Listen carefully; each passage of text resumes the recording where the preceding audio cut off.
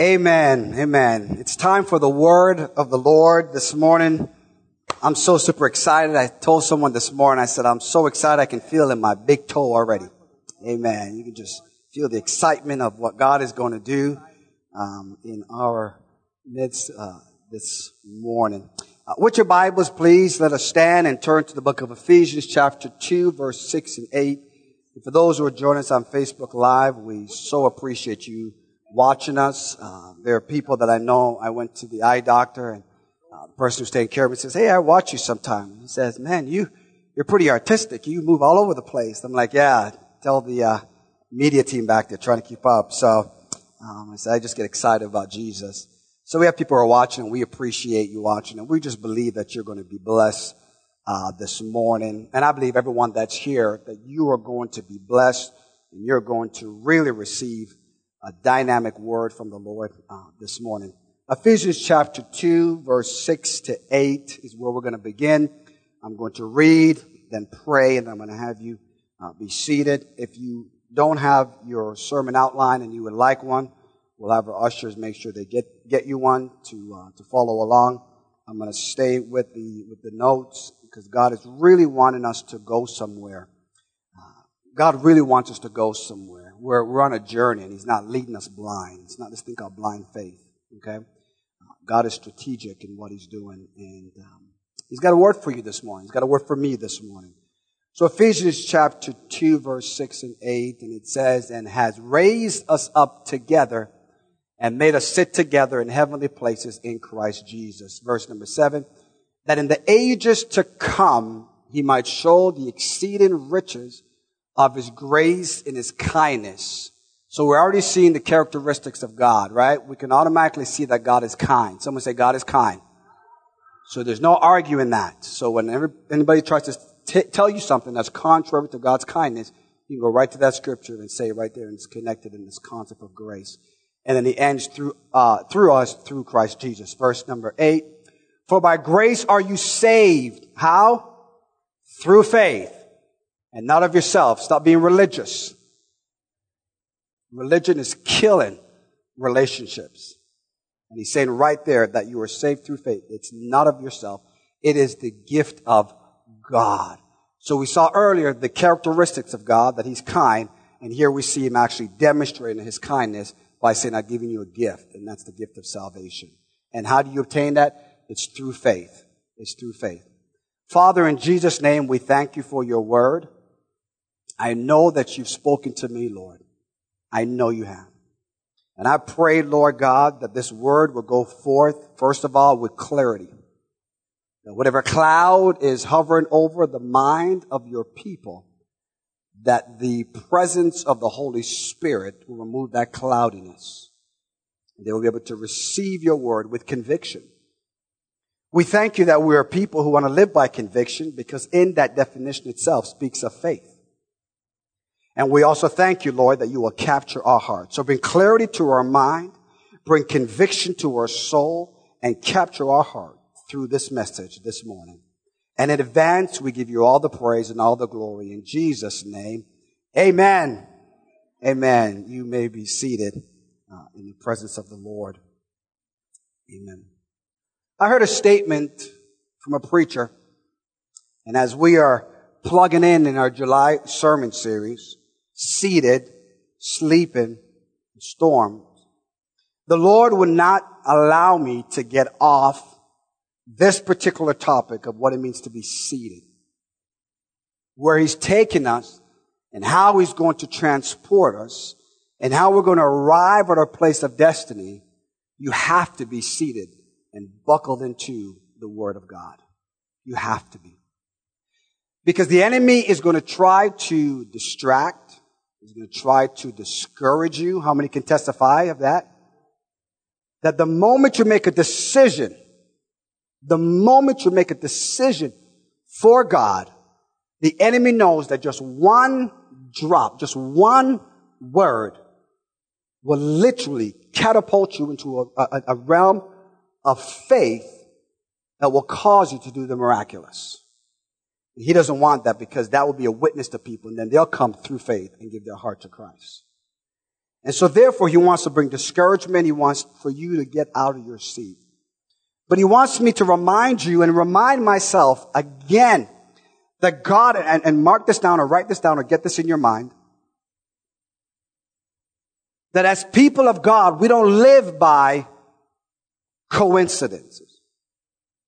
We live based on confirmation. That as people of God, we are seated in God, that we look for confirmation. And this entire week, God has been confirming over and over and over again. And he's saying to me personally, hey, Ro, he's saying to me, remain seated in my word. Okay, God. And he brings confirmation. So he says, Rohan, the reason why the church has been called into a fast. And here it is. I'm saying, God, we're in this fast for 21 days because we want to pray for families. And God says, yes, that's right. And we want to pray for financial breakthrough. How many of you want a financial breakthrough in your life? Come on. Come on. We need that because we need to free you up to do God's work. You ought to get excited about that. Come on. Come on. Amen. I don't know if you like paying bills. Come on. I don't. I like tithing. Come on. I like giving offerings, right? Amen, somebody. I don't like paying medical bills. Come on. I don't like it. I don't like paying school loans. I don't like it. You may like, I don't like it. I don't like bill. Come on, somebody. I don't like paying those things. So he says, you're going to fast for financial breakthrough. And I'm here to tell you, thank you, Holy Ghost. I'm just going to flow as the Holy Spirit calls me to flow. Amen. I'm amongst people that just like to flow in the Spirit, right? And so he wants to understand that the enemy has been robbing the church of resources. He's been robbing the church of resource that belongs to us. Right? And so this week, my best friend and his family, they're here from Florida and I'm just glad it's his birthday today and he decided to spend his birthday here, hearing me preach. Amen. So I'm on cloud nine. Amen. I'm excited about that. But we went to the movies and I'm just observing the place was packed. And I'm just thinking all the resource, all the money that was spent in making this movie. By faith, they thought people would show up. Come on. Y'all missing that. Paid actors before anyone even put themselves in a seat. Finished the movie first and then backed up and said, let's start it. Come on. And people are coming. And I got there and I sat down and the seat was comfortable. It was a reclining seat.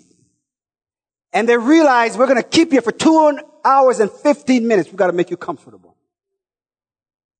And we can't have you fall asleep. So every 20 seconds, I'm going to change the frame so I can keep your attention. And what's happened is that the world understands now that for you to be seated so they can pull resources from you, they have to mesmerize us and capture us for 2 hours and 15 minutes. I didn't fall asleep. I didn't want to miss a frame. Come on. And so here it is that we have from 10 to 12 and we fight. And that's no knock. Come on. I'm not knocking. What I'm telling you is God is going to give us a revelation about how faith really works because the world is using it to capture resource to fund the culture of corruption. And here's the church singing Kumbaya. Come on, somebody. And God help us. And we have this weak mentality. Nobody wants to join an army like that. I might as well stay home and be depressed. So I don't know about you, but God wants to release resources into your hands. And there's some of you, your heart is so pure that God wants to bring millions, if not thousands of dollars into your hands so that you will fund the gospel of Jesus Christ. And this morning you're going to recognize it because it's through faith that God's going to do it. And there's an aspect, there's a dimension that God wants his church to get to when he says it right here. You've been seated in heavenly places in Christ Jesus. Not with him yet, because there's a work for us to do here. Oh God. We're in Christ Jesus, so we get our instructions from a heavenly perspective. So that down on earth, we can do the will of God. Why? Because we have communication from up in heaven because we're in Christ Jesus. And so therefore the church moves then based on what the word of God is telling us here on earth because someday we will be with Christ Jesus. So there's an excitement. There's an expectation. There is this privilege. There is this permission that's been given to us to access heaven. How many want to access heaven this morning? Come on. It's going to be through faith. So I'm here to tell you right now, I don't know what you've been thinking about for the last 5 minutes, but I want you to think on things above. I want you to think on things above. I want you to move your mind from here and on your circumstance to move your mind up there on Christ and his position in your life. Someone better shout amen. That's a good word, Pastor Rohan. So he says you got to be seated in this. And so here it is now. That Jesus is perfect theology. That's the first blank for those taking notes. Jesus then is perfect theology. The church then, we are governed and we are guided by Jesus. He's perfect theology. Jesus didn't come to abolish the Old Testament law. He came to fulfill it. What he did was he brought a different kingdom into reality. And he says what the system did was point people to me. And he says, now I fulfill that system of having to bring a religious animal every single time to wash away your sin and shame. You got to get that. He said, listen, the resources you've been taking and been spending when you went to the temple, you have to convert the Roman currency into the temple currency so you can go ahead and make the sacrifice. And he's saying the resource that you used to use now to try to appease me, he says no money can buy what I'm about to give you because you have to access it because the love of the Father, the riches of Jesus Christ is so magnificent that no money from Bill Gates or Warren Buffett, come on, or Michael Jordan is sufficient to pay for what I did for you. Stop comparing natural things to supernatural things. Your reality, come on, I'm getting ahead of myself, but I got to preach this. Your reality is from a different perspective. From a different perspective. And when you know the reality of heaven and where you are, you can be seated in the Word of God. So Jesus is perfect theology. Say it with me. Jesus is perfect theology. So it doesn't matter what we're going through, we look to Jesus. It doesn't matter what you're facing, you look to Jesus. Everything you need to live godly on this side of heaven, Jesus has fulfilled it. He is the answer. It's not just a religious cliche because we're not religious people. It's a reality in a relationship that's so secure. Come on, that no matter what I'm facing, doesn't matter what the situation is, it won't change who Jesus is. Jesus is perfect theology. Oh, this thing's moved from my toe up to my kneecap. Come on, somebody. So not only is he perfect theology then, if we're going to access a reality, if we're going to access a dimension of heaven, we have to access it through faith because we read in Ephesians chapter 2, verse 7 and verse 8, where it says that we're saved through faith. So faith is vital. And so then, because Jesus is perfect theology, we now need to understand Hebrews chapter 12, verse 2, where it says Jesus, or it says this, looking unto Jesus, who is the author and the finisher or the perfecter of our faith. So not only is he saying you need to access all of heaven through faith, Jesus says, I'm perfect theology. You're going to access it through me. Oh, God. Oh.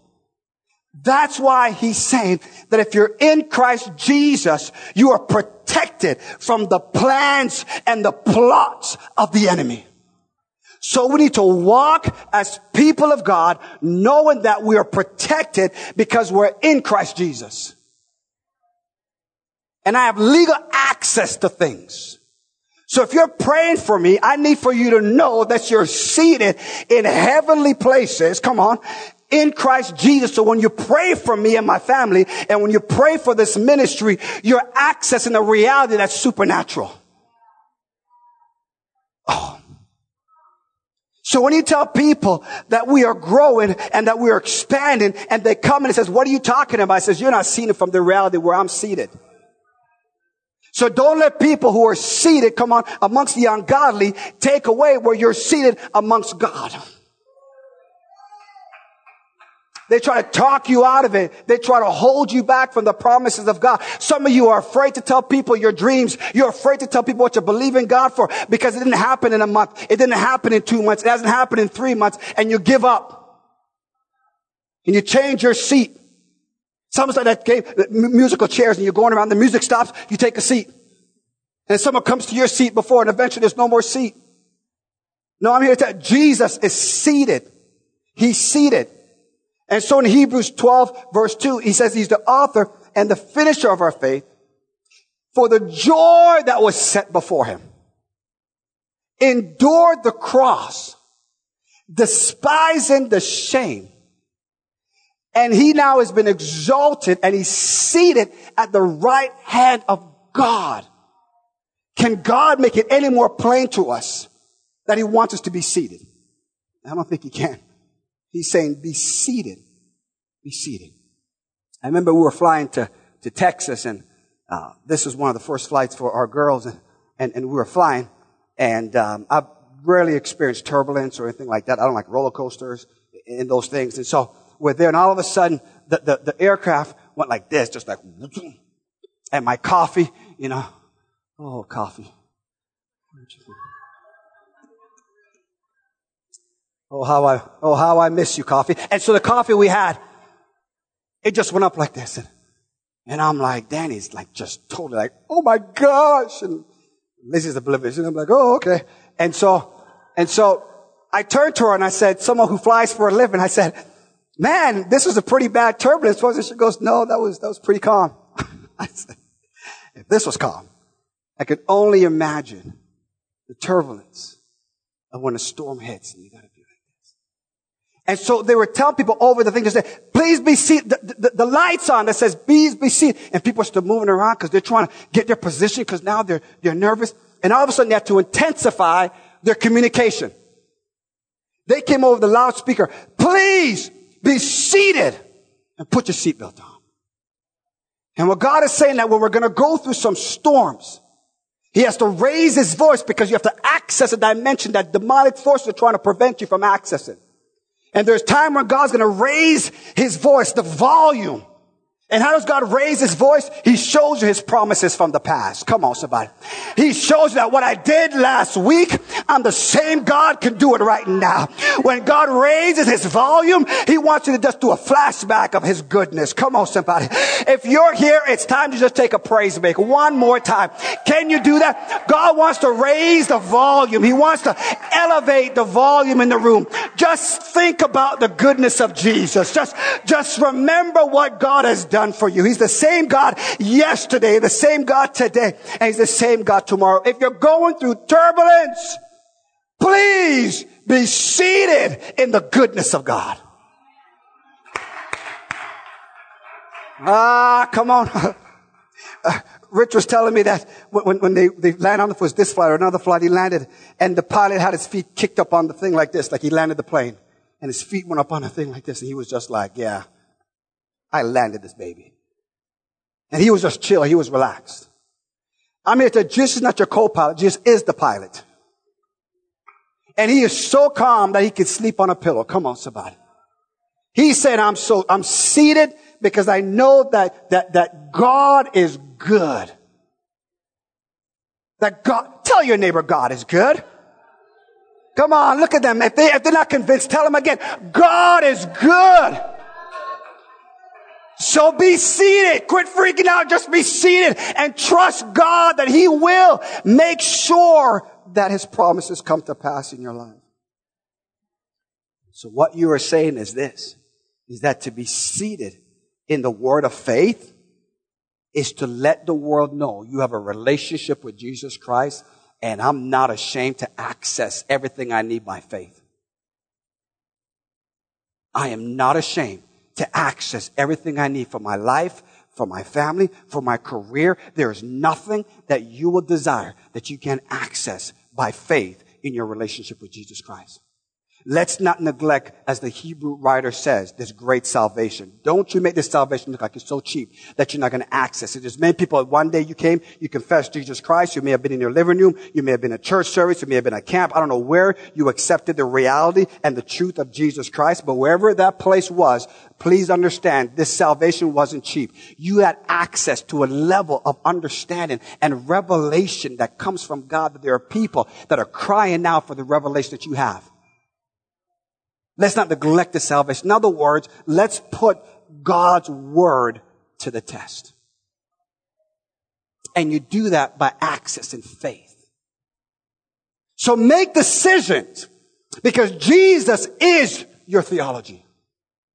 And if you're in a relationship with Jesus Christ, oh, Father, I come against every lie of the enemy that makes a desire that is from you. The enemy tries to make it that it's not for good. Come on.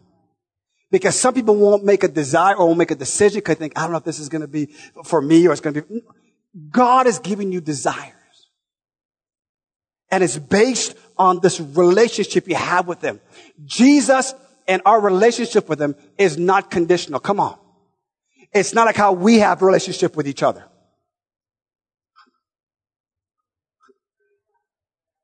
Come on, right? And so we govern our relationship this way to this way.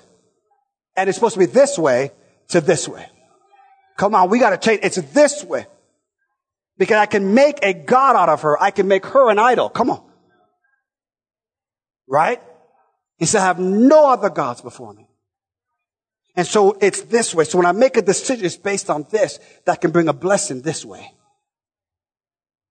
And so relationship. Listen, the church should be the place where healthy relationships are birthed, developed, and displayed. Write that down. The church, no other institution. No Oprah, no Dr. Phil, come on somebody, right? No talk show, no Ellen DeGeneres, no other place, no disrespect, but no other place than the corporate gathering of the body of Christ where healthy relationships are displayed, where they're demonstrated, come on, right? And where they are desired. Ooh. There's no other place for that. So relationships are supposed to be here. And they're going to get messy. They're going to get messy. Because here's why. Here's why. Romans 10 verse 8 is a powerful scripture. Because Romans 10 verse 8 says this. It says, the word is nigh us. So Paul was quoting a Deuteronomy chapter 30 text where they're about to go into the promised land. And the Apostle Paul wants to bring this contrast. What he wants them to understand is that the Apostle Paul was governed and was called by God to minister to the Gentiles. Peter was to the Jews, but Paul was to the Gentiles. And he would go first to the Jewish synagogues, and he would teach, and when they didn't listen, he would go to the Gentiles. Right? And you have to understand this now. Here's why religion is so damaging. Right? Because the people of the nation of Israel, because they, through Abraham, they were so locked into their identity based on this religious system that they missed allowing people to come into this door of faith that was opened up for all nations to come to Christ. They were so religious, right? And they formed this club. And what Paul was doing was telling the Gentiles who for years, for centuries, was told you have to do all these things to be accepted in the faith. They were less than. They were not in equal standing to the nation of Israel. And Paul is bringing a message now of this faith that they can access the dimension of Abraham's blessing. Oh God, you got to get this. He says you now have access to this Abrahamic blessing of prosperity, of land, of wealth. You have all of it, but there was a pushback because they're like, you sure? Because religion has been telling me for all these years that I can't access the holies of holies. You got to hear this message. Come on. And so I can only go into the courts of the Gentiles. I couldn't step into a place where I could see greater revelation of God. And I didn't get permission to step closer into another dimension of God. Because what I need from God isn't there, but religion is keeping me out here. And so in trying to preach this gospel, let you know your salvation has removed every single barrier for you to access God. Every barrier has been removed. And the barrier that needs to be removed is your limited thinking in your mind. And so here it is now that we're fighting for that. And so the Apostle Paul now was saying, before you enter the promised land, I got to get Egypt out of you. You can't take an Egypt mindset and step into a place where decisions have to be made of how to take over, how to take territory if you're still living in Egypt. The salvation, come on, he took them out of Egypt. He bankrupted one economy and fulfilled, oh God, that's called wealth transfer. All the gold that Egypt had, everything. He says, no, my forefathers, Joseph, come on, had the strategic plan. It was his wisdom that brought this wealth. Come on, I'm taking what belongs to me. Someone said, I'm taking what belongs to me. You got to get more aggressive, Church of God. You got to have an attitude. No, that belongs to me, Satan. And thank you very much. And that belongs to me. Thank you. Media. No, that belongs to the church. Come on, somebody. Education. That belongs to the church. Come on. Do I got anybody in here in this place that wants to take things back from the enemy? Huh? You are watching. Take things back from the enemy. And remove those barriers to access. And so he's saying, if you're going to go and access, he says, don't think the word of God is so far that you have to cross over the sea to go get it. And don't think the word of God is so high that you got to go all the way to heaven to go get it. He's removing every excuse for them not to receive the word of God. He said, it's not so far that you got to swim or you got to go on a boat to get it. It's not so high that you have to have an airplane to go get it. He says the word you need to possess the promise of God is in your mouth and in your heart. Good God Almighty. And then he says, now, this is the word of faith that we preach. So when I was Google, and I said, word of faith, the enemy, come on, who's the God of this world, who controls the internet. The internet. I don't think I'm one of these guys, oh, there's the devil everywhere. I'm just telling you, there's a system out there that's trying to prevent you from accessing faith to see a reality. Hence why all these reality shows now are popping up, because we have given up on the reality of the supernatural. And so therefore now, the internet that's driven by perversion, it's driven because the resources is there. Come on. Because they believe that fallen humanity has a desire that has to be fulfilled. Come. And so we're going to feed that desire through the internet, and we'll take our resources and give it into the system that will control and govern them. So when I researched and Googled word of faith, what came up was a knock to all the word of faith preachers. Listen to me, TGP, and those who are visiting us. Listen to me. It's not an issue whether that's right or wrong or the judgment of the heart. What the enemy is doing, he doesn't want people to access resources that can get them out of poverty. So he perverts. So we will shy away from the word of faith. So when you talk about salvation, they're like, oh, I'm comparing that to what I saw on the internet. That can't be the word of faith that I need to proclaim. And that's why there's a resistance. Are you getting this? That's why there's a resistance. But I'm here to say, I got some folks up in this place this morning that you're going to break that resistance. You're saying, Pastor Roy, I want all that God has for me. Come on, the word of God is not so high I can't reach it. Come on, someone pull the word of God down. Come on, pull it down. God, pull it down. I'm pulling down the promises of God. I'm pulling down the riches of God. I'm pulling down everything God has for me. And I'm going after the promises of God. I will not be denied. I have everything I need to fulfill the purpose of God. And so the word of faith that we preach is based on a relationship, not religion. That's what the church needs to know. We've been fighting religion for so long. The major world religions. There isn't any. It's a lie from the pit of hell. It is man-made desire to fulfill a need that they have. That's what religion is. We have a relationship where the only belief that a God loved us, he came out to die for us. That is so foreign to every other religion. They said, you guys are crazy. That's ridiculous. I don't know how that works. But God so loved the world that he gave his only begotten son. Jesus is perfect theology. And we have to equip you, because the religions of this world is trying to come and trying to rob us, right, of all that God has for us. And so we have to access the resources, but you can't get resource without having a relationship. That'll be perverted. You got to have a relationship, and then you can access the resource. And in between that is where we get the righteousness. So this word of faith that we're preaching has 3 dimensions. Someone say 3 dimension. It begins first with a relationship with God. He's perfect theology. So everything I ask of God, watch this now, we know that it is from God because I step into the reality now of righteousness. Because religion would say, you got to do something for it. So for example, when they got on the boat and Jesus said, let's get to the other side. Relationship spoke, let's get to the other side. They got on the boat, and all of a sudden now, because they made a decision, the storm started to come. And look how the 3 things manifest. In the boat was the relationship with Jesus. He just taught the people. They saw the miracles. They saw everything Jesus did. They witnessed it. They did. They saw the lame walk, the blind eyes open. They saw the cripple. They saw all kinds of miracles, the feeding of the 5,000. And Jesus now says, let's go to the other side. The same Jesus who did all this. Let's go to the other side. Well, they get in the boat because they were experienced fishermen. And they saw the natural and it looked safe. And God is saying, you have a relationship with me. You can't play it safe. You got to take a risk. You got to take a risk by believing that you don't see it, but you know that my word will come to pass. And they get on the boat. And what happened? The storm comes. First thing they did was, well, what are we going to do?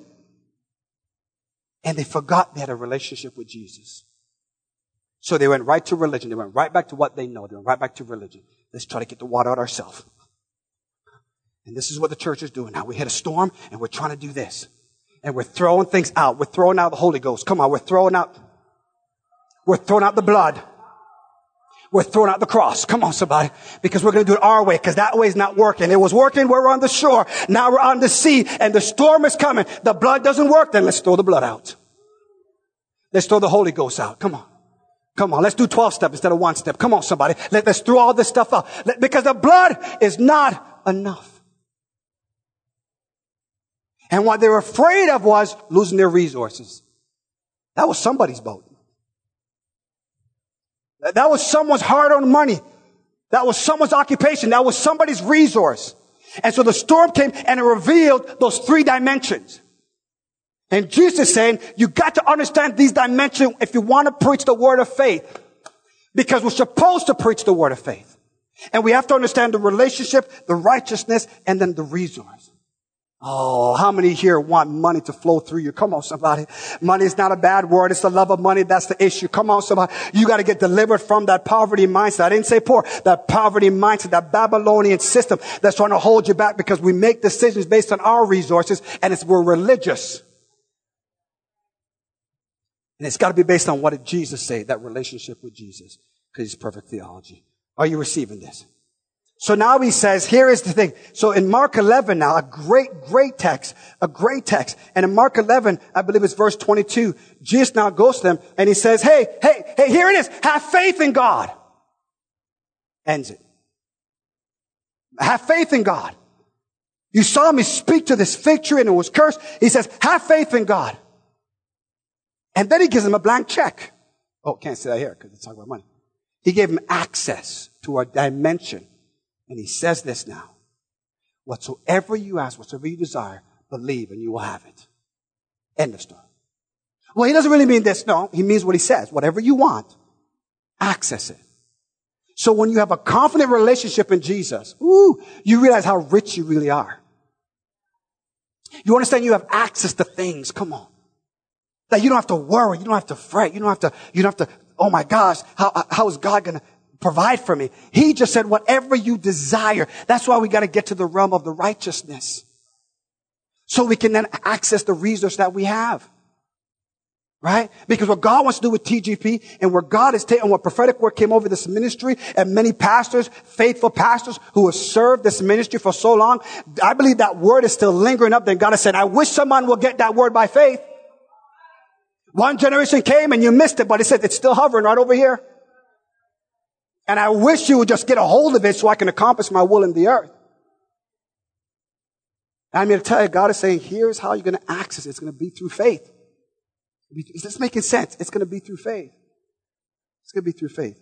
So let me give you the 3 things, right? And these are negative things about faith. and then we may not have enough time to get to, well, we will. Let me get this real quick, okay? So here it is now. So here it is. So while they're on the boat, right, in Mark 4, and they were going to the other side, right, Mark, Matthew, and Luke all writes about the same event. So when all three evangelists write about the same encounter, you know that it's something that the Holy Ghost wants us to get, right? And so Mark is writing to his audience, and Mark says in chapter 4, verse 40, when they were waking Jesus up, Jesus says, hey, you have no faith. He begins, says, why are you fearful? He says, you have no faith. No faith is what he says. No confidence, no assurance of my word. You don't have any. Like none I'm not talking like a penny. None whatsoever. So they're empty of resource. Although they have all the resource. They're empty of resource, though they have all the resource. In Matthew 8:26, he says, "O people of little faith." And Matthew's audience was the Jewish nation. Matthew is writing as king. And he's saying that from the time the word became flesh and dwelt among us, you had little faith. Now, little faith doesn't mean that if I need something and it costs $100 and I got $90, that I have little faith. It means I need $10 more to purchase this item. Get this now. You need to understand this. Mark and Matthew, when you read their gospels, there was some way where some people says, well, Mark was taken from Matthew's gospel or Matthew from Mark's gospel, and there's a lot of connection between the two. So where Mark says you have no faith because of his audience, Matthew now says because of his audience, you have little faith. And little faith doesn't mean you got 90%, you just need 10 more percent to make it 100. He's literally saying the same thing Mark is saying, that you have no faith, but because of his audience, he had to let them know that the Greek word he used wasn't the same word that Mark used for faith. His word that he used because of his audience was saying, you have no faith. It was a label that was placed on them because of their unbelief. So what he's saying is this, it's not about having a little faith, it's you have no faith at all. And so Jesus is teaching them, he's giving them a warning. He says you have to access resources because where I'm taking you, it's going to be access through faith. Are you getting this? So here he's saying that people of little faith, let me tell you something, that will not be declared over this house. Come on, somebody. We will not have people come and says we have no faith. Come on. And we will not have people say you have little faith. We're going to have people says, oh my goodness, faith is in the house. Faith is in the house. Someone say faith is here. Ooh, good God Almighty. And so Luke then goes in Luke 8:25. Luke says now, where is your faith? Where is your faith? So 3 negative things. Okay. So what's the life lesson? I want you to get this because I'm going to talk about great faith and we're going to pray. Right. So what is the life lesson? What is the life lesson and what makes this message relevant for the 21st, 22nd century is this. Is that if we access heaven through faith, we will receive a revelation from God, as Teresa was talking about earlier, to know the revealed will of God for our lives. That we will walk in the supernatural and that becomes our reality. Faith wants to make the supernatural our reality. In other words, can I make it plain? He wants the kingdom of God to possess you. Oh God. He wants the kingdom, thy will be done on earth as is in heaven. That is a powerful word, and that's the prayer that Jesus says, here's how the church is supposed to pray. It wasn't Jesus' prayer, that's how the church is supposed to pray. And here we are saying, thy kingdom come, thy will be done on earth as in heaven. And we're like, how are you accessing that? And so we're being religious again. Say the Lord's Prayer. Say the Lord's Prayer. Let's see if I just repeat it, if that's going to help. It's not repetition. It's about believing what God is saying, right? It's believing what God is saying. So your life lesson is this, right? Your life lesson is this, is revelation and reality. Okay. So two last point I'm going to make is this now, and then we're going to shout. This is it. Get ready for this. This is absolutely, some of you here, you are so super excited for what's about to be revealed now. Okay. So watch this now. So in Luke 17 verse 5, Jesus now reveals to them that because you have faith to believe this relationship, you now have to have faith to believe this relationship. Because the resource you need are going to come through people. Pressed down, shaken together, and run it over shall men give into your bosom. So we need favor, right? But you can't access favor without having the faith to believe you have favor on your life.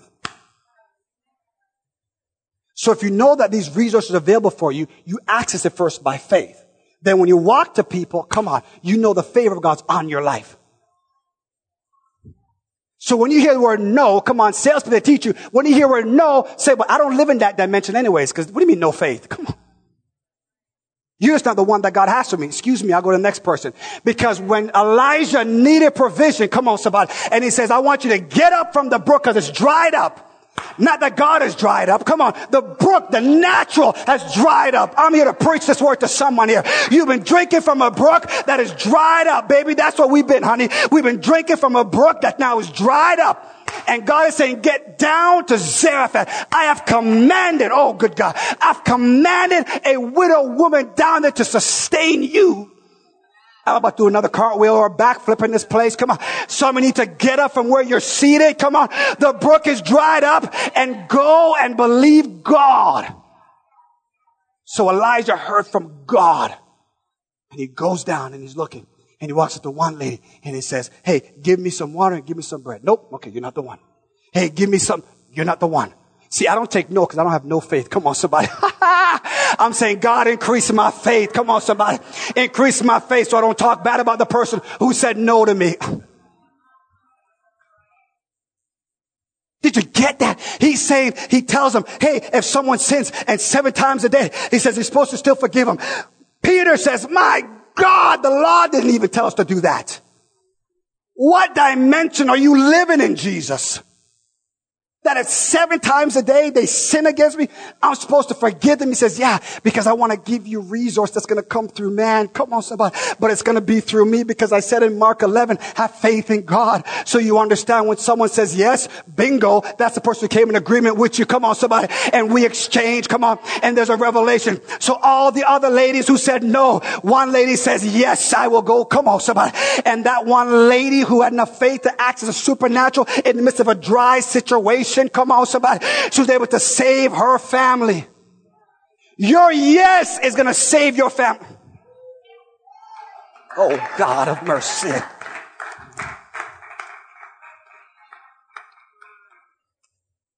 So when this door of faith opened for Meggon and I to come and to speak here, I said, and God has holding me to it. I said, God, if it's just me and her and our kids, if that's all it is, I know I heard from you. So I said yes to your best. And anyone who comes in agreement with my yes to God, come on, baby, get a bigger pocket because the harvest is coming. Every single one of you who says yes to God's best, you're about to receive a harvest. That's why I get frustrated when I don't see you walking in the harvest because I know my daddy's voice. Come on, come on. Can I teach this thing for just give me a moment? Can I teach this thing? Here it is. That Peter now he went out fishing and it was a bad day for business. In the natural. The kingdom of God shows up, walks up and says, the crowd is massive. Can I use your boat? Can you resource me? Oh God. What a humbling thought that the one who has everything asks for what you have. Teach Lizzie how to tithe. And she's like, but daddy, I work for that. I said, girlfriend, God gave you that job. You better give him back his because you want more. You save for something. The best you can do to save is to trust God with your savings. And so he comes Richie, and he says, hey, can I borrow your boat? And he gets in the boat and the kingdom, his boat went from bad day of business to now stepped into a new reality. And he sits down. Ooh, God. God wants to sit down in your life. At the end of it, he says, as David says, I won't do anything that won't cost me something. And he says to Peter, push out into the deep. And he says, let down your net for a catch. Religion tries to creep in again. We've toiled all day and we haven't caught anything. He says, but the new kingdom has arrived. Oh God. The way of thinking has changed, Peter. And Peter goes and he lets his net down. Some of you gotta let your net down. You got to let your net down. Why? Why? Because there's partners that you have relationship with that are dependent upon your obedience, your yes, your access of faith, your access to reality, so that they can understand the supernatural. See, the natural needs a super on it, so that you walk in supernatural things. And so here he is now. I'm teaching this thing real good. Thank you, Holy Ghost. And so here it is now that he puts down his net and he catches and he beckons to his partners, those he's in relationship with. He didn't say, hey, everybody come. He said to his partners, come, because the kingdom of God has just manifested itself. And when you access the reality of heaven through faith, you have to say after you do that, God, increase my faith so that I can trust the people that you're going to bring into my life. Come on, somebody. That when things get messy, I don't run. When things don't look right, I hold my fort because that God, increase my faith. Are you receiving this? I said all that to teach you how to walk in great faith. So the three negative words, no faith, little faith, and where is your faith? I talked about God saying, increase my faith, because he wants to move you now to great faith. Someone say great faith. Great faith. And here it is now.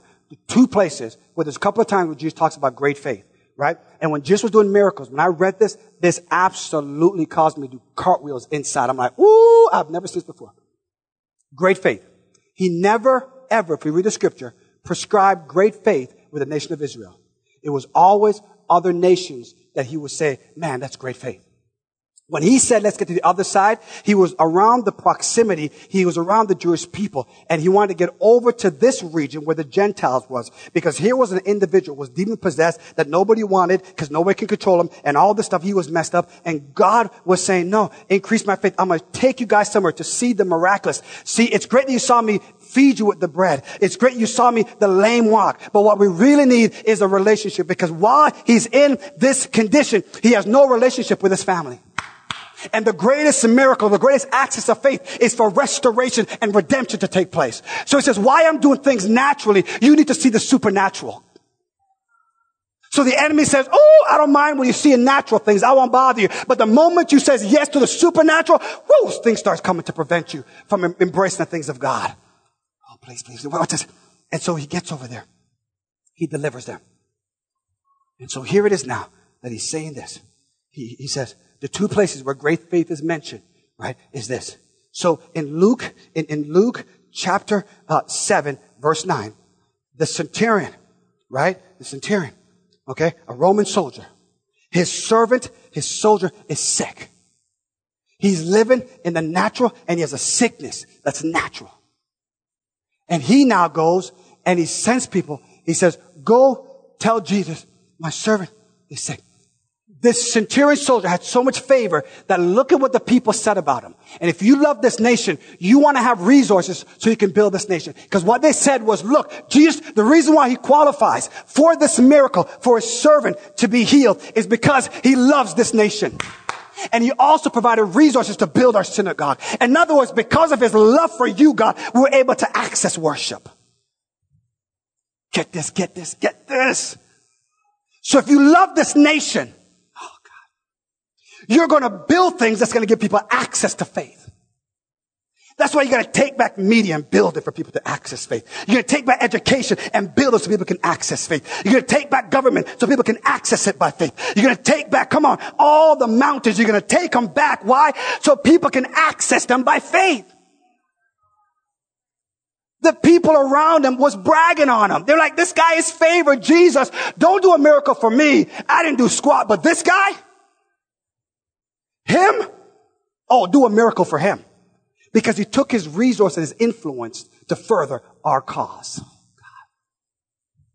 There's some of you right now, you qualify for that because you love this nation and you love God. And I'm here to tell you the favor of God is on your life. And I'm telling God, do it for him because he loves this nation and he loves God. Come on, do it for you because you love this nation and you love God. Do it. Come on. If you love this nation and you love God, say, God, do it for me because I love this nation and I love you. Here he is now. And so Jesus says, okay, because whenever Jesus did a miracle, Brandy, whenever he did a miracle, it was people in close proximity. He would go into a city and those who came to him, he would touch. And those who touches you, and he would say to some of them, hey, that's saving faith. But he never said it was great faith. And if he went into Capernaum and he did something, the people came to him. They heard Jesus was there and they would run to him. So everywhere Jesus did miracles, when you read the Gospels, the people would come to him and Jesus would heal them because they were coming to him and he would heal them. Get that? They were coming to him, he would heal them. He did miracles for those in close proximity. He did miracles for those who were in the district where Jesus was. Because as Jesus, he was in a body limited. Come on, somebody. So you had to come to him in order to receive your miracle. Get this, church. I'm driving this point home to you because when I tell you what great faith is, you're going to leave your chair and you're going to run to this altar and says, God, I want that kind of great faith. So wherever it was convenient, that's when people would show up. But this centurion said, I understand a dimension of authority and faith. He says, Jesus, don't even come to my house. I'm not worthy of your presence in my house. He said, I'm a man under authority. And when I tell one soldier go this way, he goes because his life depends on it. Good God Almighty. My soldiers understand my commands. That when I tell them something, they access it by faith. They don't see the enemy, but they trust in my word. And so I tell them to go over there because the enemy is strategic trying to get you there. And they depend on my word and it saves their life. And just like when he was in battle, he trusted me and now he's sick and he's still going to trust me. Are you getting this thing now? So he says, Jesus, you don't have to come to my house. Just speak the word. Jesus says, oh my goodness. Everybody else came in proximity to me. But this dude knows my word can go to the distance. Oh, God. He said, I don't even have to go into the house. Just speak the word from a distance. Come on. And some of you, your promise is like in a distance. And you're waiting till it's comfortable. You're waiting till it's convenient. You're waiting until you get captured. And God has said, if you want great faith, you got to access that promise now because now faith. Oh.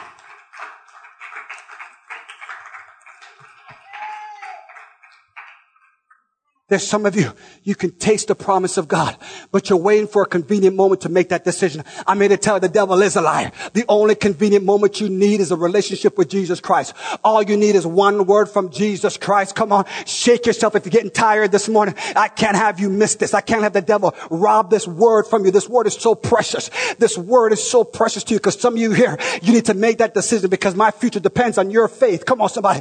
My future depends on you being obedient. Come on, and getting access to dimension of reality so you can walk and it says, Pastor, how much do you need? And I can walk and write that check. Come on, somebody. Not because I'm trying to take it from you. No, because you have access a dimension of reality because I spoke it first when no one else believed it. You believed it. Come on, somebody. You got a hold of the word of God. I'm teaching this thing, Holy Ghost. So great faith will go the distance. And he got Jesus to marvel at his faith. While others came to him, he said, just speak the word. It'll go to them. So he was accessing a dimension of being in heavenly places before Jesus was even there. Oh. Because he lives to make intercessions for us now. But that centurion was accessing time before time even came. He was saying, I know you're not where you're going to be yet. But the same word that's going to be up there is the same word here. So I'm going to have you access a dimension of heaven now. Whew. And the second one, and the servant was, he got home and they came back. He's like, oh my goodness. They showed up and there was a soldier. He was healed, ready for battle again. He said, I trusted you when I went into battle and I trusted you when I was in sickness. That's what faith can do. That's what faith can do. And my last thing is this, and then we're going to go, last thing is this. Last thing is this. So we have distance, and the other one now is desperation. So that was for the men. This is for the ladies now. That was for the men who understand that just you have authority in your home to speak the word of God and things have to come to pass. Now for the ladies, this is it. This is, come on, this 7-inning stretch, right? Watch this now. Okay? This woman comes to Jesus now, and she's a Canaanite woman. And she comes to him and she says, my daughter is not right. She's in a messed up state. It's not your original design. I know I don't have access to you because of my nationality. and because of how I was born. But I still came to you because I'm seeing what you're doing. And the disciples said, Jesus, get her away. And even Jesus says, I can't take the bread that was for and give it to dogs. He says, he goes, no, I'm telling you about the covenant. The covenant belongs to Abraham. Are you getting this? I talked to him earlier. The covenant belongs to Abraham. What do you want me to do? This covenant is for Abraham, and you're not part of Abraham's line. You're a Canaanite woman. You don't have any access to this. But she says, my daughter needs me. So I'm going to, by faith, access a relationship that I've been told I can't have. Ooh, good God Almighty. That I believe you're not like other men. Come on, somebody. That I can access a relationship with you. That even though my nationality keeps me out, my faith brings me here. And she gets there. And he said, but the bread, I can't feed it. She says, but Jesus, even the crumbs that fall off the table, the dogs eat that. And Jesus said, oh my gosh, what faith, what great faith. So here, and we're finished with this. Bow your head, close your eyes. Here's the two things we need. Men and ladies, here's the two things we need. Watch this now. Get this, get this, get this.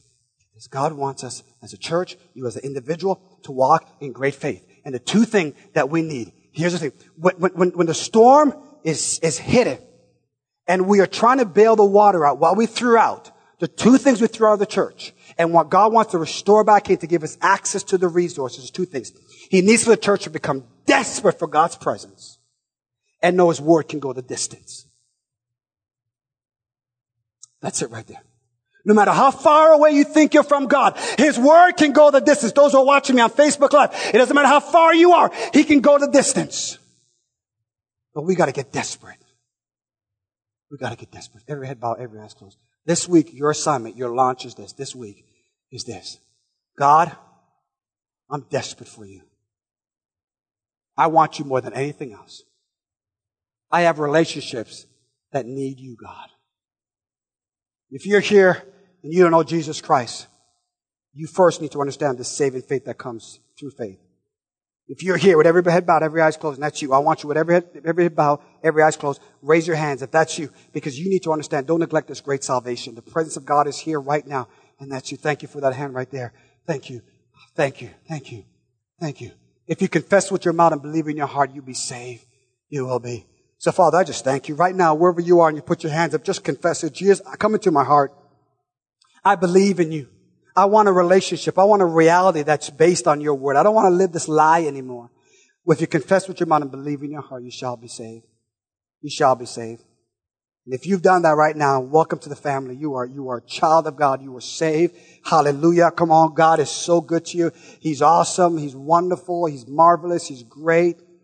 But I want to talk to the people here. I made a decision. And when I made that decision, heaven opened up, but also hell was mad. And the only way I'm going to survive the storm is I have to have great faith. In the midst of the storm, I have to believe that the decision I made, that God can go the distance, and if I remain desperate for His presence, I'll see the miraculous. This week, I prophesy over you. Come on, receive this. Lift your hands up. I got 60 seconds. Lift your hands up. Listen. And Meggon's going to come and pray over us, and I'm going to head to the back. I'm going to greet you. But listen to this. Oh, God. What's missing is this. Jacob knew that Esau was out in the distance. And he couldn't run and face Esau, who was out in the distance, wanted to take his life. And he couldn't go back to Laban. He found himself in a desperate and a distant place.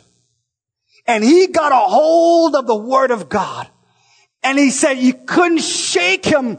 And he says, I will not let you go until you bless me. What is missing in the church is a desperation for God to say, I will stay all night if I have to. But I am not going to let go of this word until you bless me. If that is you in this Holy Ghost filled place this morning, I want you to open up your mouth and say, God, I'm not going to let go until you bless me. I'm not going to let go until you bless me. Vicky, don't let go until he blesses you. Don't let go, Rick, until he blesses you. You heard a word from God. Hold on to that word, saith God. I am good on prophesying now, and my kindness and my love will always sustain you. If I said it, I decreed it, I will bring it to pass because I am God. Be desperate for my presence. Let me know that you want to walk in great faith. And I promise you I will do the miraculous in your life. Promise you the word is not so far that you have to go across the sea. I promise you the word is not so high you can't obtain it. The word is in your mouth and in your heart. Open up your Holy Ghost faith-filled mouth and declare my word and watch me perform my words, saith God. Come and pray, babe. Get a mic and pray. Hold hands with your neighbor. My God, they need what you have. Hold hands. If you got to make a decision today. I make a decision. I made a decision for salvation. And God, you've been faithful. Now I make a decision for my destiny. Come on, that's for somebody here. I need to pray for somebody. Come on. Hallelujah. Hold hands. Go ahead and pray. May God praise the name of the Lord. Father, we thank you. Hallelujah. Thank you for your word that is quick and powerful and sharper than any two-edged sword. Lord God, that it's even able to discern between our intent and our thoughts. So, Father, I thank you, Lord, for your word that went forth. Even now, if you can just put your hand over your mouth. Father, I pray for our mouth or tongue or lips, the saliva in our mouths, Lord Jesus. Let us not be afraid to speak your word. Let us not be afraid to declare what your word says. Let us not be silent by the enemy anymore, Lord God, but let us with boldness speak and declare your word, Father, because it is nigh, it is even in our mouth. So, Father, I declare over your people that they will speak your word, that they will open up their mouths and declare what you have said. They will search your scripture, and they will find your promise, Lord God, and they will boldly declare your promise because it is yes and amen over their situations, Lord. We will not be timid. We will not be intimidated by the enemy anymore. We will not be intimidated by our lack, Lord God, because we access your resources in Jesus' name. We pray for relationships, Lord God. We pray that you will strengthen relationships, Lord Jesus.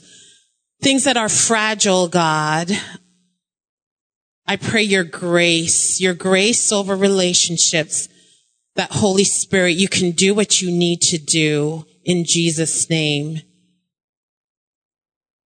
Relationships that we grieve the loss of, God. Relationships that we have lost. Relationships that we have lost because the enemy has come in. I pray for those relationships, Father.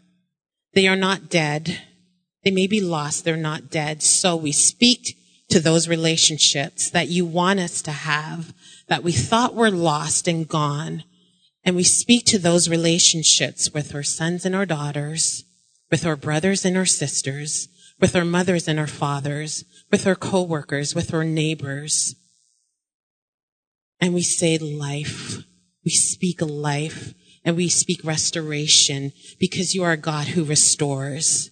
You are the God who restores. You are a restoring God. And we thank you, Father. So faith has been stirred up. Faith has risen up. Let our faith increase in Jesus' name. And according to our faith, And you're so kind. You are kind, God. You said, small as a mustard seed. Thank you for seeing our humanity, and thank you for sending your son to die for us so that that we are strong in him. In our weakness, your strength is perfected, Jesus. So as our faith is increased, those who have no faith, Father, thank you for the mustard seed faith that is even now arising in them, Lord God. And we will see miracles this week, Father, because our eyes will be open to who you are and your word that is nigh, even in our mouth. In Jesus' name, bless your people. Father, I pronounce a blessing over your people, Father. You are good.